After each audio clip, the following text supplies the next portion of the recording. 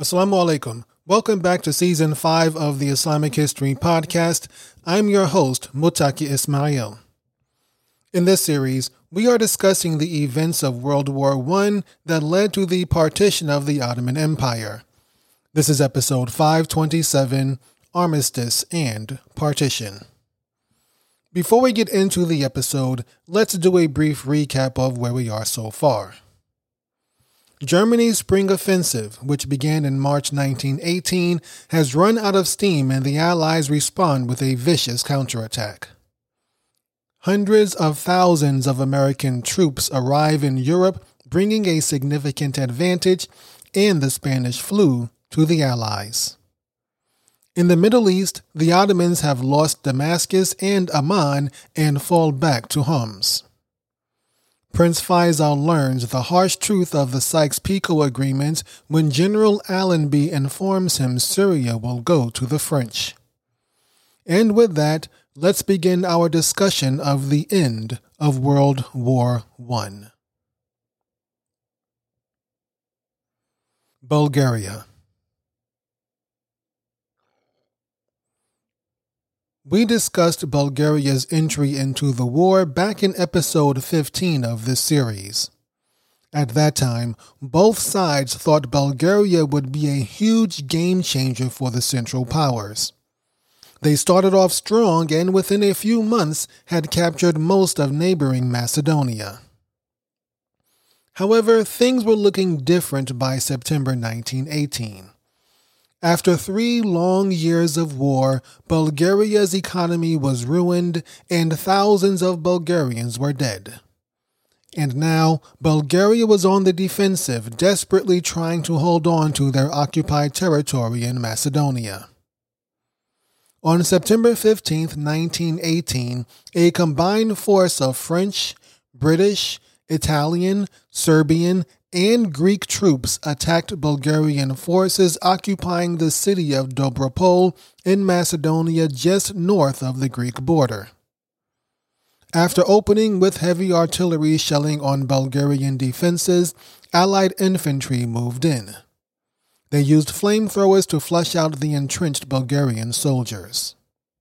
The Bulgarian military was in a difficult spot. Troop morale was low, their equipment was in poor condition, and they were outnumbered 3-1. Many of the Bulgarian soldiers simply abandoned their positions rather than face a horrible death in the trenches. The remaining Bulgarian forces held on as best they could, but eventually had to retreat deeper into Macedonia. The Allies followed after them, freeing several occupied Macedonian cities along the way. With this breakthrough in the Balkans, Allied forces were able to push all the way through to the western regions of Bulgaria. By September 24, 1918, the Bulgarian army was in full retreat and the country was in tatters. Some parts of the army mutinied, other parts deserted, and some parts of the country were in open rebellion. It was over for Bulgaria. The government begged for an armistice, but the French commander of the Allied forces refused to listen. He continued the push into Bulgaria, getting closer to the capital of Sofia. 4 days later, Bulgaria again requested an armistice, and this time, the Allies agreed. Just to clarify, an armistice is simply a ceasefire or a truce. It's meant to give the two sides time to negotiate a peace agreement. In most cases, the time between an armistice and a peace treaty can take several months or even years. But not this time. Bulgaria signed the peace treaty within 2 days, accepting all Allied terms. This started a chain reaction that ultimately led to the end of the war. Elsewhere in Europe, the Allies were steadily pushing the Germans back. By mid-September, the Allies had pushed the German lines in Belgium back several miles. And on September 27, 1918, a combined American and Australian assault finally broke through the vaunted Hindenburg Line. Germany's leadership knew it was over. With Bulgaria out of the war, Austria-Hungary was wide open to Allied attack. From there, it was just a matter of time before Germany was fighting on two fronts again. Germany's top military leaders advised Kaiser Wilhelm II that it was time to seek an armistice and bring this terrible war to an end. It was over, they told him. Germany could not win this war. German ports were blockaded. The country was facing starvation, and parts of its military had mutinied. Germany reached out to the United States, knowing they would offer more generous terms than the British or the French. But President Woodrow Wilson refused to negotiate with either the Kaiser or Germany's military. Kaiser Wilhelm II tried to delay the inevitable, hoping to hold on to some of his imperial power. But the rest of the government was not having it. The German Chancellor simply announced the Kaiser was no longer in power, orchestrating a bloodless coup. The Ottoman Empire. Having taken Damascus, the combined forces of the British military and the Arab revolt continued to roll through Syria. As they pursued the retreating Ottomans north, more and more of Syria fell under British control. The British took Tripoli on October 9th. The Arabs took Homs on October 16th. The British took Hama on October 21st. The Arabs took Aleppo on October 25th.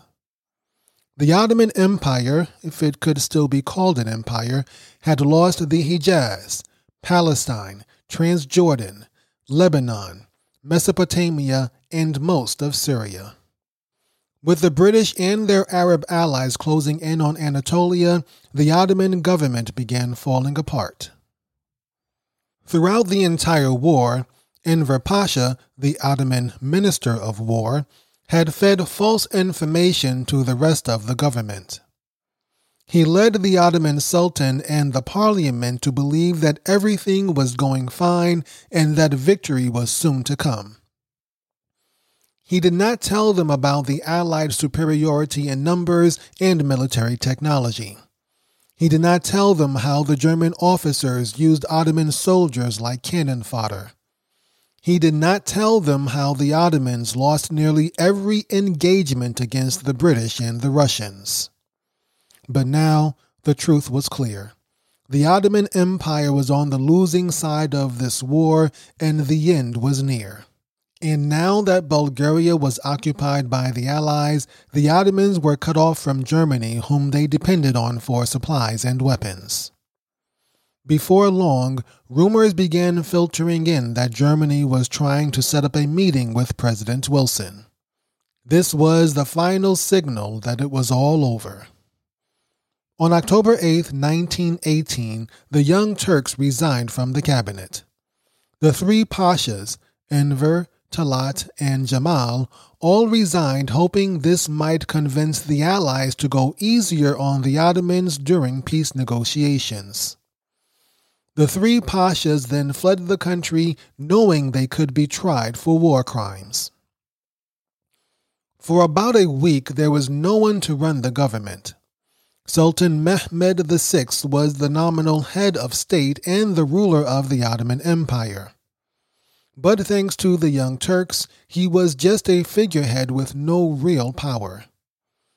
He finally appointed retired General Ahmed Izzet Pasha to form a new government and work out a deal with the Allies. The Ottomans sent feelers out to both the British and the Americans about an armistice. The United States had never officially declared war on the Ottoman Empire and did not know what to do. They asked the British for guidance but got no response. The British definitely wanted to end hostilities. They did not relish a grueling and brutal fight in the heart of Anatolia. But they did not want President Wilson's naive ideas about self-determination to hinder their imperial ambitions. The British had their own agenda for the Ottoman Empire and the Middle East, and they intended to see it through. President Wilson had made it clear he did not want to take land away from the defeated nations and give it to the victors. But this was clearly what British Prime Minister Lloyd George and many French politicians wanted. So when the Ottomans asked for peace, the British sidelined the Americans and took the lead in the negotiations. 2 years earlier, during the siege of Kut in Mesopotamia, the Ottomans had captured British General Charles Townshend. We discussed this in episode 17 of this series. As a sign of good faith, the Ottomans sent General Townshend back to the British, hoping to kickstart the armistice negotiations. The two sides met aboard a British warship in the Bay of Mudros by the Greek island of Lemnos in the Aegean Sea. Neither side knew how eager the other was for a deal.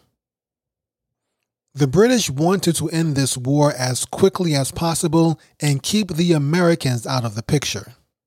Sultan Mehmed VI also wanted to end hostilities and had instructed his representatives to agree to all British demands.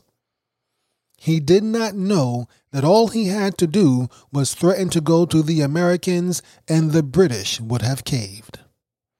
As it was, the two sides negotiated for 4 days before finally coming to an agreement.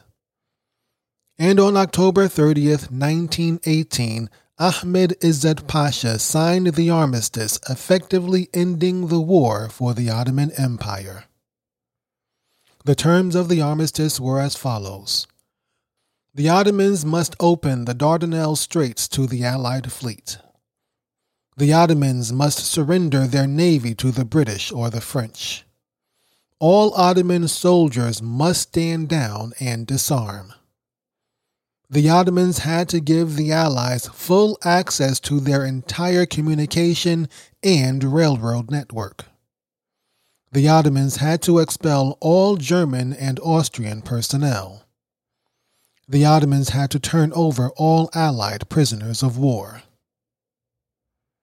11 days after the Ottomans signed their armistice, Germany signed one as well. And with that, the second deadliest war humankind had ever known came to an end. The occupation of Istanbul began on November 13, 1918. Allied ships sailed through the Straits of Dardanelles, and thousands of Allied troops marched into the city. The Christians of Istanbul cheered the conquering soldiers as British, French, and Italian flags were hoisted everywhere. The Muslims of Istanbul, humiliated and angry at the display, mostly stayed indoors. They focused their rage on the young Turks who had dragged them into this war that no one wanted. The young Turks, for all their talk of modernizing and westernizing the empire, had done nothing but bring it to ruin. Most of the young Turk politicians claimed innocence, stating they were misled by their leadership, primarily Enver Pasha. They said that if they had known the truth about how the war was going, they would have brought it to an earlier end and negotiated a more favorable truce. And now that it was all over, the three Pashas were gone, having fled to Germany. The peace conferences. With the fighting finally coming to an end, it was time for the world to talk about peace. In January 1919, the victors of the war met in Paris for a series of discussions known as the Paris Peace Conference. None of the defeated Central Powers were invited, and none of them attended. This was all about the winners making sure they got what they wanted from the losers. Each of the former allies had their own agendas. The British wanted to protect and expand its global empire and limit French influence in the Middle East. The French wanted to weaken Germany as much as possible and get guarantees of protection from the British and the Americans. The United States wanted to push President Wilson's 14 points. And Italy wanted to make sure they got something, anything, for their sacrifice in the war. The biggest point of contention between Britain and France was what to do with Syria. British Prime Minister Lloyd George was an imperialist and he wanted to acquire as much territory as possible. He said the Sykes-Picot Agreement, which promised Syria to France, was outdated and irrelevant. In some respects, he had a point. The agreement had been made before major action in the Middle East had begun. Since then, Great Britain had done most of the fighting, having conquered Mesopotamia, Palestine, Transjordan, and Syria from the Ottomans. But there were other reasons the British wanted to forget about Sykes-Picot. First, the British wanted to secure Egypt and their control over the Suez Canal. In order to do that, they needed Palestine. Second, the British also wanted Mosul, which was between Syria and Mesopotamia. Large oil deposits had recently been discovered there, and they suspected this was just the tip of the iceberg. Lloyd George also argued that the British had promised Syria to their Arab allies, and they couldn't turn their backs on them. As noble as this sounded, everyone knew that any nation Prince Faisal ruled would ultimately be a British puppet. France saw things differently. They also disagreed with Sykes-Picot, but for different reasons. They felt their diplomat, François-Georges Picot, had done a terrible job and had not secured enough for France. The French public was strongly in favor of annexing Lebanon and Syria and did not want to hear anything about so-called Arab independence. And the French government did not want to work with Prince Faisal, whom they knew was loyal to the British. The French considered Syria to be the entire Levant, which included Syria, Lebanon, and Palestine. They argued that the people living in these regions were not true Arabs. Instead, they were a mixture of various ethnicities who just happened to speak Arabic. But the French did not have much room to negotiate. France needed to stay on good terms with the British because they needed British protection. France wanted Germany weakened to the point they were no longer a threat. But Britain opposed weakening Germany too much as they were concerned about communist Russia gaining influence. Another problem the French had was that their prime minister, Georges Clemenceau, was against French imperialism. He believed foreign colonies sapped French wealth and energy and led to endless foreign wars. Clemenceau would have been happy to let the British take the entire Middle East. However, the political reality in France would not allow that.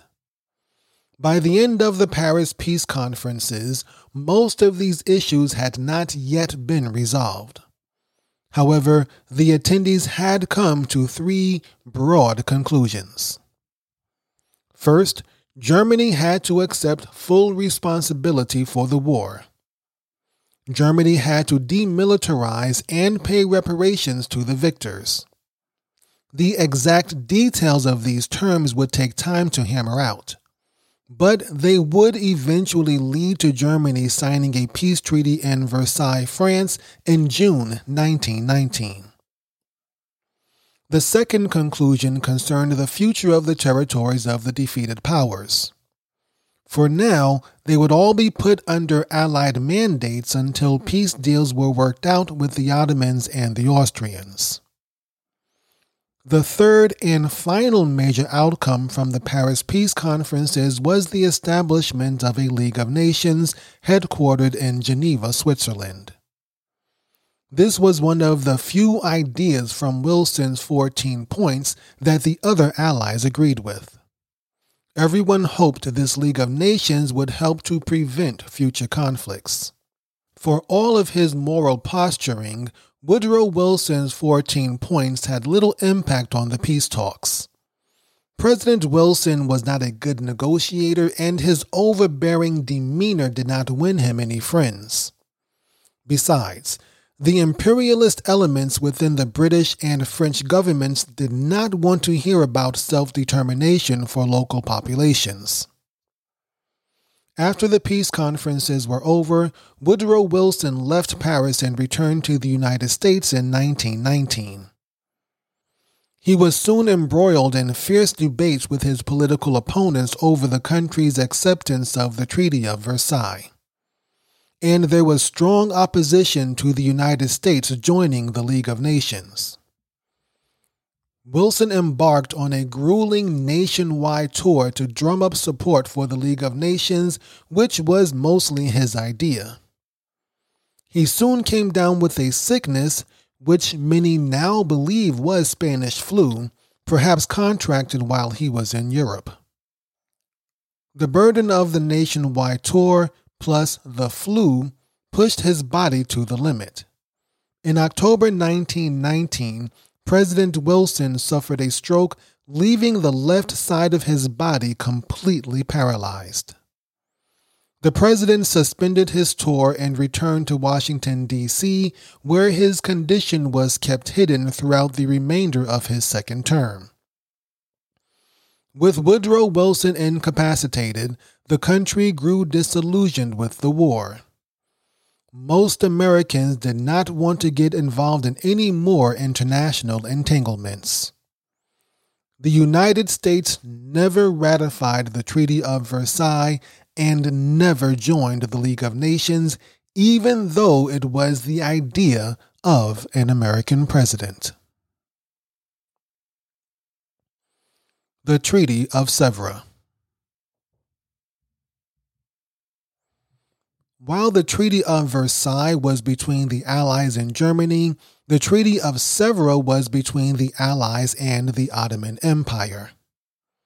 The Treaty of Sèvres, signed in August 1920, formally ended all hostilities between the Allied powers and the Ottoman Empire. It also laid hefty demands at the foot of the Ottomans. Among other things, the treaty forced the Ottomans to turn over control of their finances to the Allies. The Ottomans were limited to maintaining a small military never to exceed 50,000 soldiers, and they were prohibited from having an air force. And they also had to arrest those responsible for the Armenian massacre and turn them over to the Allies. The treaty also carved up the Ottoman Empire. Not just the Middle East, but also Anatolia, the traditional homeland of the Turkish people. Anatolia was divided into several spheres of influence which were really Allied zones of occupation. Greece got Smyrna in western Turkey and Thrace, the European side of Istanbul. Eastern Turkey was joined with Russian Armenia. France took over the southern portion of Turkey bordering Syria. Italy got large sections of southern and central Turkey. The Dardanelles were to be put under international jurisdiction. Britain kept the island of Cyprus. And finally, a new Kurdish state was to be carved out of eastern Turkey between Armenia and Persia. The only part of Turkey that remained under direct Ottoman control was the northern section bordering the Black Sea. The lands outside of Anatolia were placed under various Allied mandates. In theory, the Allies were to govern these territories until they were ready for self-rule. Lloyd George and George Clemenceau had finally come to an agreement regarding Mosul, Syria, and Palestine.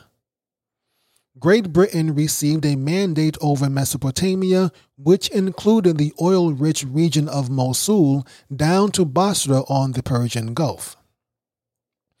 Britain also got a mandate over Palestine, allowing them to continue fulfilling the terms of the Balfour Declaration. France received mandates over Syria and Lebanon.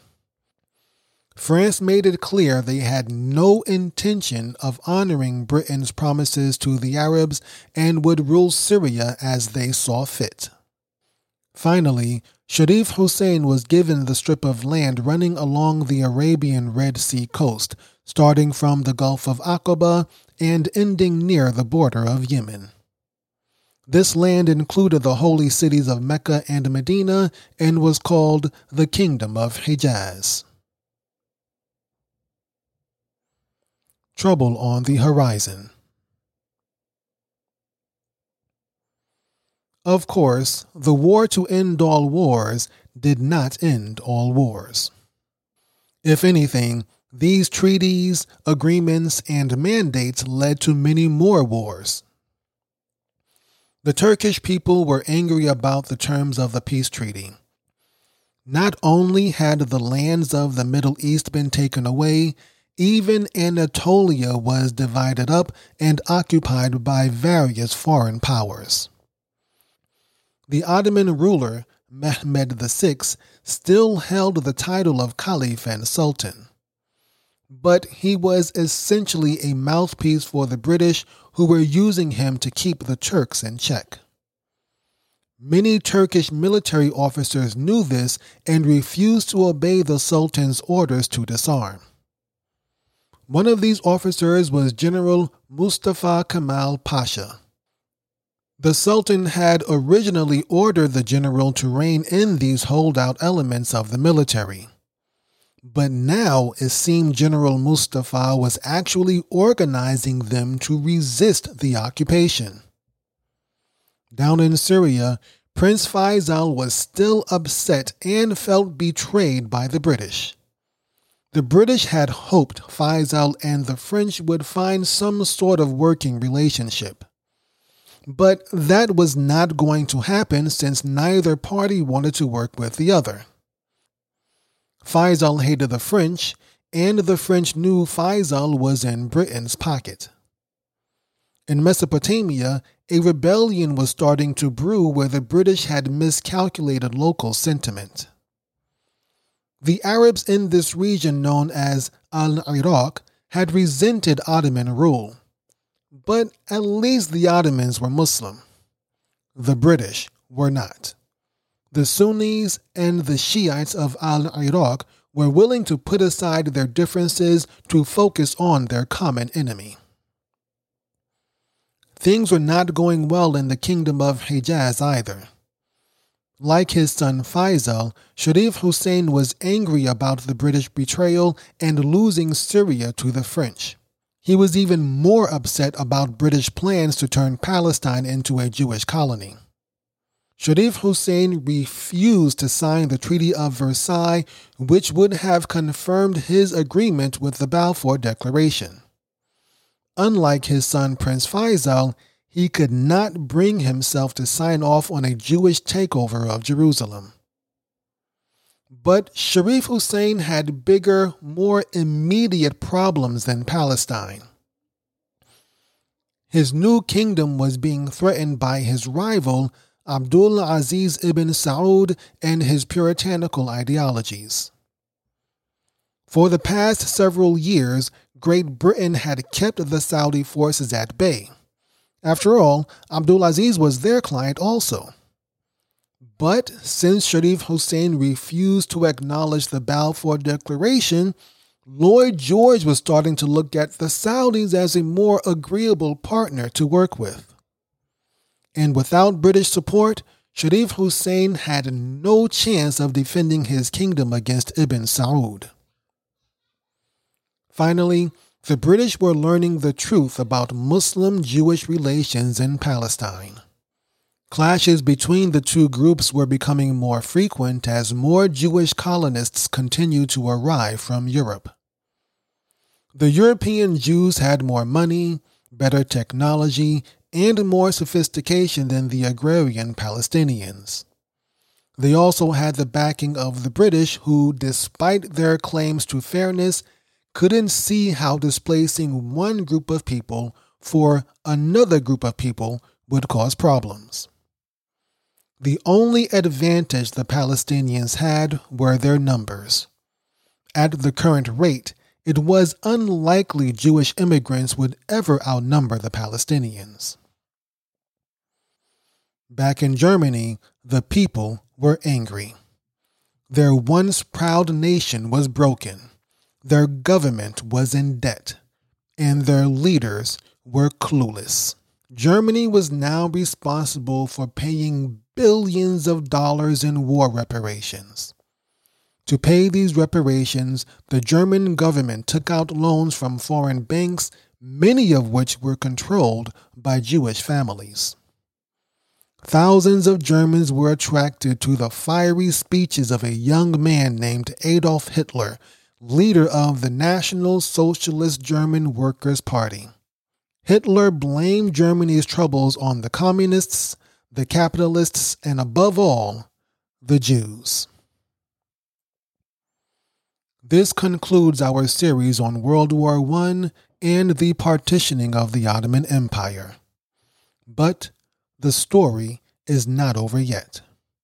Insha'Allah, in the next season of the Islamic History Podcast, we will look at those lands that were carved out of the Ottoman Empire. Together, we will discover the origins of the following nations: the Republic of Turkey, the Syrian Arab Republic, the Republic of Lebanon, the Hashemite Kingdom of Jordan, the Republic of Iraq, the Kingdom of Saudi Arabia, and finally, the State of Israel. You've been listening to the Islamic History Podcast, and we hope you've enjoyed the show. Subscribe to us on Apple Podcasts, Stitcher, Spotify, Podbean, Google, or wherever you listen to podcasts. Visit IslamicHistoryPodcast.com/WWI to find other episodes in this series. To learn more about the life of the last messenger of God, subscribe to our other show, the Prophet Muhammad Podcast. If you enjoyed these podcasts, please leave a 5-star rating and review and share with your friends and family. The Islamic History Podcast is 100% listener supported. You can support our work and get access to exclusive content by becoming a patron at patreon.com/IslamicHistory. Stay tuned for a brief clip from one of these premium shows. Or to make a one-time donation, visit IslamicHistoryPodcast.com/donate. Special thanks to Brother Zulfikar Siroj for his research and support of the show, and thanks to all of our Patreon subscribers. Until next time, my name is Muttaqi Ismail for the Islamic History Podcast. Assalamu alaikum wa rahmatullahi wa barakatuh.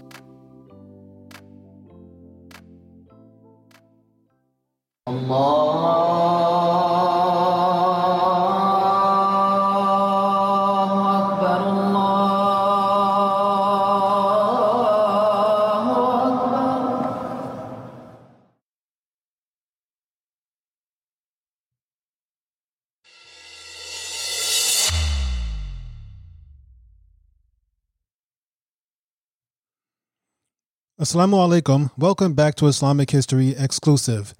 This is the podcast exclusively for Patreon subscribers of the Islamic History Podcast. In this series, we are going over the life of Salahuddin al-Ayyubi, known to the West as Saladin. In today's episode, we'll be discussing Salahuddin's first attempts to invade Palestine. But before we get into that, let's begin with a recap of where we are so far. In the wake of Nur ad-Din's death, Syria splits between various competing factions. Nur ad-Din's nephew, Saifuddin Ghazi, takes Mosul and northern Syria. Meanwhile, the eunuch Gumushtigin, acting on behalf of Nur ad-Din's son Saleh, takes over Aleppo. Ibn al-Muqaddam, the new ruler of Damascus, decides to ally with Salahuddin and hands over control of the city. Salahuddin eventually forces Saifuddin, Gumushtigin, and Saleh to recognize his rule over Damascus and southern Syria. And with that, let's take a look at Salahuddin's first invasion of Palestine. King Baldwin IV. As discussed in episode 14, King Amalric of Jerusalem died a few months after Nur ad-Din in 1174. The crown passed on to his son, Baldwin IV, a sickly boy of 13 years old. Baldwin IV was born in 1161 to Amalric and his wife Agnes of Courtenay, the daughter of Jocelyn II, former Count of Edessa. Nur ad-Din's father, Imaduddin Zengi, captured Edessa, the capital of the county of Edessa, in 1144. Nur ad-Din allowed Jocelyn II to continue ruling over the rest of the county as his vassal. A few months later, Jocelyn II attempted to betray Nur ad-Din, for which he was blinded and thrown into prison. Agnes's mother eventually sold the rest of Edessa to the Byzantines. But the Byzantines were too far away and Edessa was eventually overrun by Turkish warlords. All of this was covered in episode 9 of this series. Amalric married Agnes in 1157 while his brother, Baldwin III, was king of Jerusalem. When Baldwin III died in 1162, Amalric became the king and his marriage came under scrutiny. Since Agnes's father died in Nur ad-Din's prison and she owned no lands, the union was not considered very practical. And many people in the kingdom thought Agnes would use her position to rebuild her family's wealth.